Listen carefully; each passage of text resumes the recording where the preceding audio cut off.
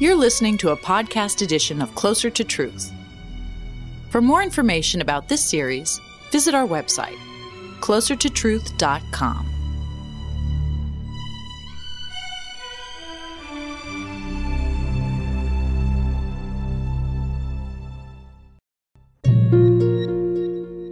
I focus on death because I fear death. But fear is not my only reason. I focus on death because death is the cessation of consciousness, and consciousness is an astonishing thing, radically unexpected. That consciousness emerges with birth, then winks out with death, troubles me. All religions I know have schemes to disrupt death, offering in one form or another, with ease, life after death. I'd like to be hopeful, but I'm compelled to be skeptical. Some claim evidence for post-mortem survival. Again, I'm a skeptic. Am I cornered, nowhere to go? Bound by angst, I try to break out. Can death be disrupted? I'm Robert Lawrence Kuhn, and Closer to Truth is my journey to find out.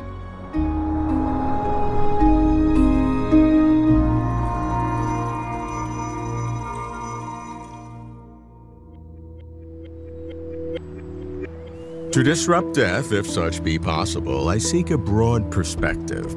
I'd like a landscape of possibilities. To begin, I need context for my angst. I meet an atheistic philosopher who explores personal identity, religion, and death, Julian Baggini. Julian, I'd like to live forever. I'm sure you would too. I know you're a materialist. You don't believe in God. Is life after death even remotely possible? It's possible in one sense, but it's impossible in another. What I mean is this: if you think that what makes us who we are is basically that we are a collection of things, we are an organized system of matter, thought and consciousness, then it's conceivably possible that that system could be reconstructed, got going again, rebooted in some other form, in some other realm. So if there were a God who is omnipotent, then in a way, yes, there's nothing to stop that God reconstituting us in some way, as long as you accept that we don't need to be made of the same physical stuff. But in another way, I think life after death, or eternal life, isn't really possible, for the reason that I think that the kind of people we are is that we're constantly changing. There is a very real sense in which if I say I'm not the person I was aged 8, that's not just metaphorically true, there's something literally true in that. And that if we were to live forever, there would be a continuity, there'd be an unbroken chain between me and someone with my name in, say, 1,000 years' time. But in what sense would that person really still be me? So I think we're constantly in flux. We're constantly, as it were, coming out and into existence. The I who exists now begins to fade to exist immediately. And for that reason, I think there's something incoherent in the idea of living forever. Well, certainly, to be simple, the physical molecules in our body change over very frequently. So we're not literally the same atoms and molecules that we were a few weeks ago. And we'll have a total change. So we're dealing with the information patterns, the memories, the subtleties that make ourselves selves. To be a person is to be something that's constantly in flux and changing. And even memories, we build our sense of self and our continuity over time on memory a lot of the time. Memory is actually extremely unreliable, right? And memory is as much a construction of the past as it is a recollection of it. People are convinced they remember things from their childhood, which actually are sometimes checked by other people and turn out to be wrong.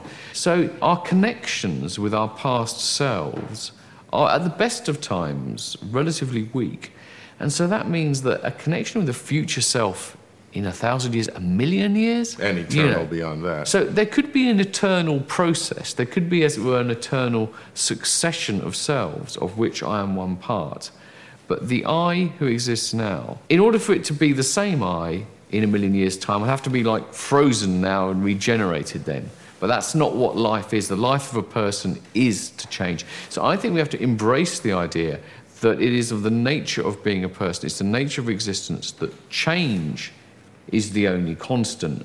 And if we accept that, then we're going to have no reason to even want for that process of change to go on forever. Well, wait a minute. I followed you up until that point. And now you're telling me I don't want the process of change of myself to go on forever. Well, you're dead wrong about that. I want my process of change to go on forever. I think I have a coherence, and when I think back when I was 12 or 15, I mean, I knew no more now than I did then. But I feel like the same person. I know I'm different. But I do want that continuity to go on. I don't want it just metaphorical. I don't want to be a memory in God's imagination or a bunch of bits in some computer. I would like to live forever. Well, it's possible to want it. It's coherent to want it. And it's also true that unless things are terrible for you at any given point, you'll probably want to have tomorrow, right? So in that sense, the desire to live forever is natural. But I think the key point is, if your desire to live forever is based on an idea that in a couple of hundred years' time, that person is really going to be the same person as you, that's a mistake. By all means, desire that the process of which you are a part goes on without end. Don't for 1 minute think that it means that, there is going to be this core essence of you-ness which is still there in 30 years, in 300 years' time, 30 centuries' time. If someone was to say, take a pill now, you live forever, I'm not sure I'd take it. If someone was to say, take this pill now, an extra 30 years, 40 years, healthy life, I'm sure I'd jump at it completely. But we don't have any experience of what it is like to live over really vast timescales. It might turn out to be actually hell. That might be what hell is, living forever. You get that pill, send it to me. It's yours. I'd gulp the pill, Julian. I'd take the risk.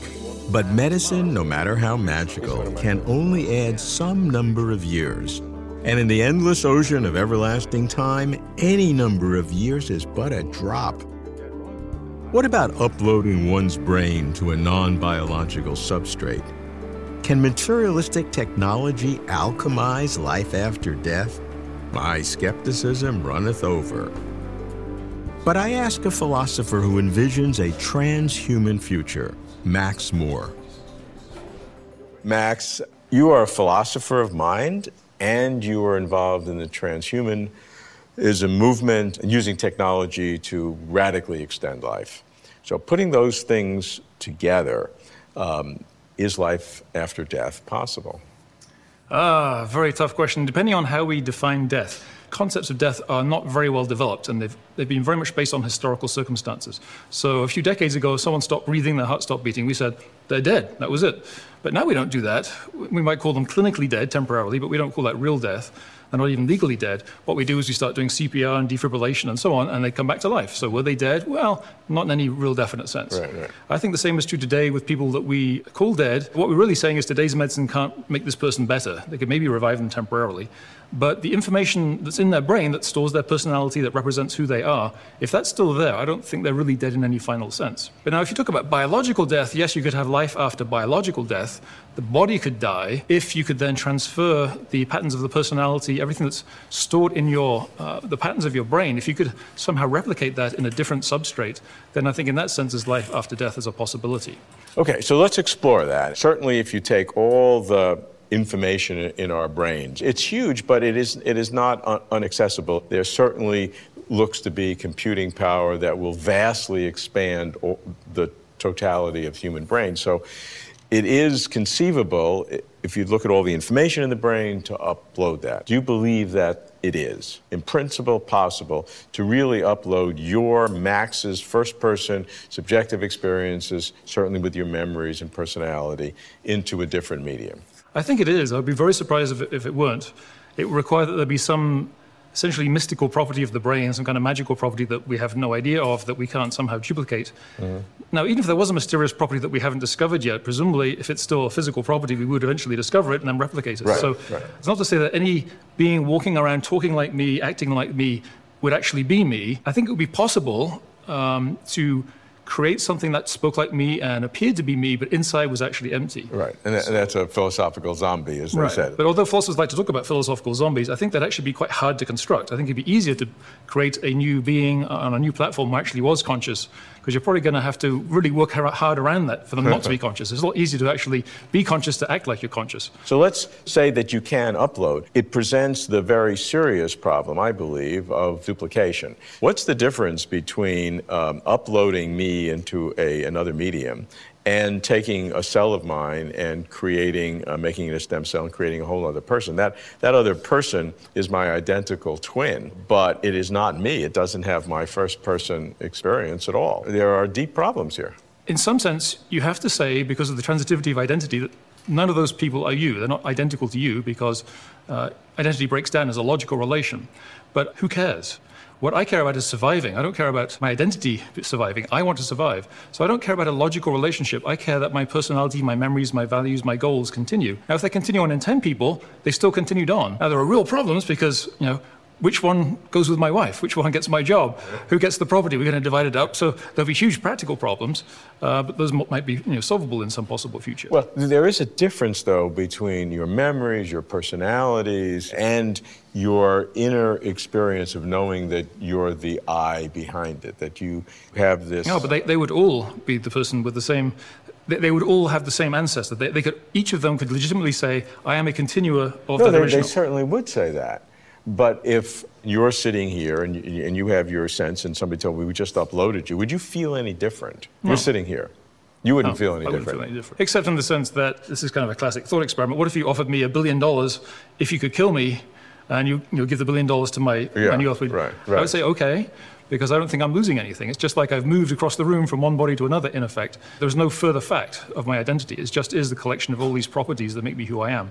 Now, if we diverged, if we'd been living apart for a year or longer, or a microsecond, we'd be very different. So. Yeah, I'm asking just at that precise instant what you're defining as different, because I think you fully answer the question by saying when you've duplicated the 10 others, I confirm, you've talked to them, but you personally, your I does not feel any difference whatsoever. No. And therefore, I would argue that all of those others are very, very close, identical twins of yours, but they're not you. If you die, you die. If you had made had that $1 billion bet, one of your twins really had a very stupid progenitor. Well, see, I don't see it that way. I think if it's literally microseconds, then we're practically identical. I don't think anything is really being lost, again, because I don't think there's a soul that's unique to each of those individuals. The more they diverge, the more of a problem that would be. I don't think it's really that different than if during my sleep someone came and did some brain damage or a blood vessel blew and it changed, I lost a bunch of memories and personality.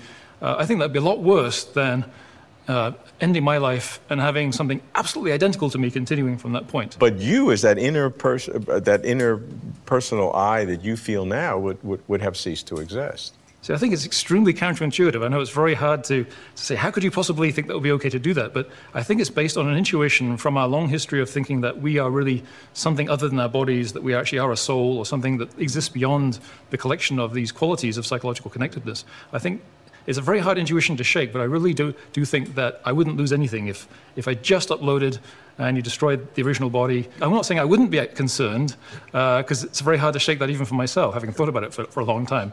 But I think I shouldn't be concerned. It's not a rational concern. Max and I, we're both sure about what counts. He goes for survival of personality, memories, values. I go for continuity of inner awareness. Sure, I'd want to take along my personality, memories, values, but continuity is what counts, and I'm skeptical that uploading my brain can continue my mind. Duplicates, replicates may be indistinguishable from the original, even in principle, but when felt inside, how can they be identical to the original? Max thinks it doesn't matter. I think it's all that matters. My dispute with Max is fundamental. What happens to my first-person inner experience? A strong materialist, Max dismisses the notion that there's anything mystical or magical about consciousness. Notions of a soul, he believes, are myths. Some see evidence of survival from so-called near-death experiences. I'm criticized for dismissing such anecdotal reports. Do I err? I hear of an intensive care physician and medical scientist who makes new claims, Sam Parnia. Sam, your work in studying the nature of consciousness during cardiac arrest, what some people would call near-death experiences, some would say cast doubt on the scientific assumption that life after death is impossible. Do you think that's right? Going through the science of it, we don't have all the answers today, but I think we've made enormous strides to answer the question of what happens when we die. We have to remember that when death is a process, okay, and just because a person has died and they've been given a time of death declared and essentially, called a corpse, the cells inside the person's body have not become so damaged that we can't bring them back. So as science has progressed, we are now able to manipulate those processes for hours after death and bring back a whole person and study their consciousness during that time, which was impossible until very recently, right? And so the incredible discovery through this is, one is that we can bring back people and send them home. We can really have the miracle of science, take someone who's dead and make them alive again, which is amazing. But the other amazing part of this is that we can study what people experience when they've gone beyond death. And the evidence so far suggests that that entity we call the human mind, consciousness, what the Greeks called the psyche that was later translated into the soul, the me, Sam, does not become annihilated just after a person has died, even if we write them a death note and certify them as being dead. That entity continues. And it continues even when the brain does not seem to be functioning, raising the question that consciousness may be a separate entity from the brain. It's not magical, it's just not discovered yet, but it doesn't die. Now, I can't tell you what happens 3 hours, 4 hours, 10 hours after a person has died. I can't tell you whether consciousness gradually fades away and disappears into thin air, as some people might believe, or does it continue for ever longer periods of time. Certainly, the bodily functions, bodily cells will die with time. There's no doubt about that. What happens to our real self, consciousness, is that, as I explained, it continues for a period of time. Now you have to make your own conclusions. I don't have evidence beyond that, which is one of two ways. One is that you may say, well, okay, I'm going to accept that consciousness may continue for a few hours after death in some format and gradually wither away. Or you may also argue that, well, if consciousness was able to continue when the brain was not functioning, why would it suddenly disappear away a few hours later? Because don't forget, even 10 minutes after you've died, even 30 seconds after you've died, your brain does not function anymore. Even when we do CPR, when we try to resuscitate someone, there's not enough blood that gets into the brain to enable the brain to function. Even during resuscitation, the brain remains flatlined. And so what happens? Well, certainly there is life after death for a period of time. Does it continue forever? I don't know. But certainly for a period of time afterwards, consciousness remains. I am paying attention. I see why near-death data can be compelling, but still I'm stuck in skepticism. My doctorate is in brain science, and the simplest explanation is that consciousness can continue for a short time beyond clinical death, even if brain electrical activity appears flatlined. After all, the person was resuscitated. How else could he or she report the near-death experience? Resuscitation is no resurrection. So to me, no good evidence of a soul, little hope for uploading. Putting aside religion, death seems undisruptible. I seek a philosopher who, while not believing in a personal theistic God, is willing to consider ultimate matters beyond the physical. John Schellenberg. John, you're an atheist. Mm-hmm. And yet, you're not quite as willing as others to dismiss life after death. Why is that? I've gone back and forth on this afterlife question. I feel the tug from science and from the great influence that science has in our culture, but precisely because of how great that influence is, I'm also inclined to wonder whether there might be something that we're missing and to be open to at least thinking about how there could be such a thing as life after death. There are various other influences that have me a skeptic on the issue as opposed to a disbeliever.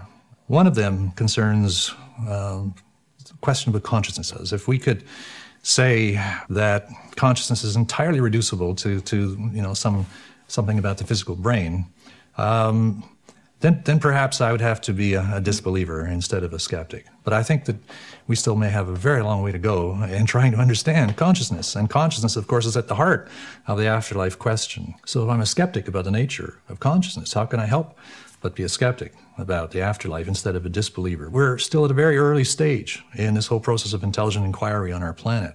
Part of my thinking about that, about our place in time, has led me to be a skeptic about an important religious proposition, which I call ultimism, which is the claim that there is a reality that is ultimate, both in the nature of things, in value, and in what it can contribute to the value of our own lives. All right. I'm a skeptic for various reasons about that religious claim. But that religious claim entails that there is an afterlife. This is one of the interesting features that it has. You might think that it's barren of content, that it's just empty by comparison with something like theism. But one of the implications I've had to face up to, one of the implications of ultimism is that there is an afterlife for at least some of us. Why? Well, because it just strains credulity to think that some of the people who have lived on this planet, who have died perhaps very early, who have lived very horrendous lives, that they should really have had access to soteriological ultimacy. Just, it strains credulity, right? So if there really is a soteriological ultimate, a religious ultimate, then there must be an afterlife. That's an implication. And so if I'm skeptical about ultimism, I'm going to be skeptical as well about this matter of the afterlife, which is all bound up with it. Because you need an afterlife, potentially, to make your ultimism have any teeth to it. Yeah, what does it need to have teeth? Well, it needs at least not to be such that we should believe it to be false.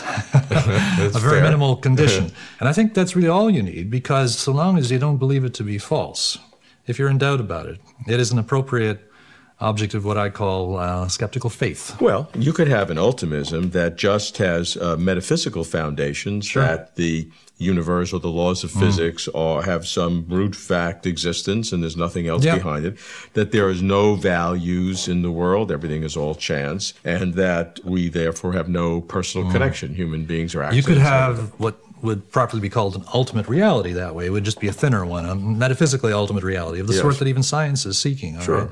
But you wouldn't have what satisfies the description of what I'm calling ultimism. I've given a name to this claim, that it needs a name, because people have often distinguished between religious claims like theism and the more general idea that there's something. They say there's something. So your ultimism is a religious claim. It's a religious claim. It's a divine claim, but it's not a theistic claim. That's right. And for that, you absolutely need an afterlife to make sense of it. Well, as I see it now, if somebody could show me that ultimism could be true without any afterlife, I might be comforted by that, strangely enough, because you might think I'd want there to be an afterlife. But intellectually, I might be comforted by that, precisely because science makes it so hard for us to believe in an afterlife at all.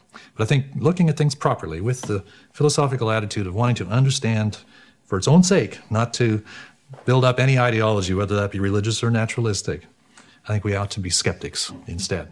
But if your ultimism has a religious claim to it, yes, how can you have a religious claim, knowing the world as it is, without an afterlife? Well, that's what I find very hard to see, and that's why I say that I think, at present, that ultimism entails that there is an afterlife, or at least some of us. I mean, some of us have a pretty good go at things in this life, but plenty of us don't.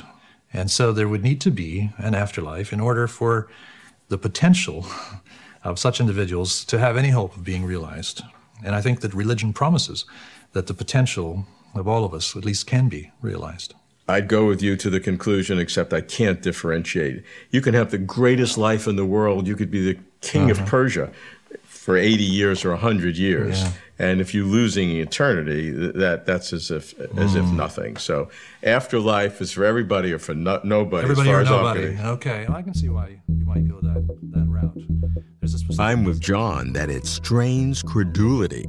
If the universe has ultimate meaning, if existence has ultimate purpose, and there is no life after death. Of course, there may be no ultimate meaning or purpose, That would be coherent, if unhappy, and consistent with science. But to me, wishful thinker that I am, it just doesn't ring true. For the same reason that consciousness seems such an astonishing thing, radically unexpected, permanent death, winking out consciousness, also seems absurd. Honestly, all the imagined responses to death, religious and otherwise, seem bizarre, contradictory.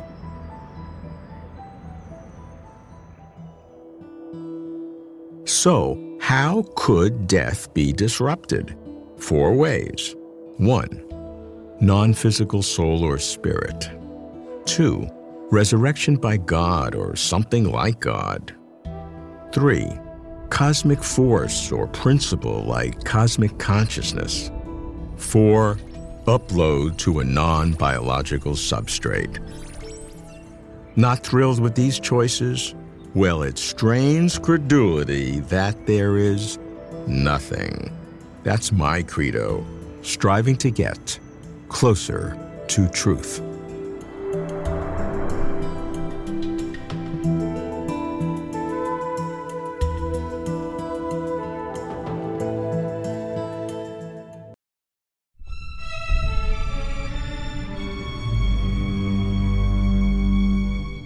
To watch complete conversations with over 100 of the world's leading thinkers on cosmos, consciousness, and meaning, visit our website, closertotruth.com.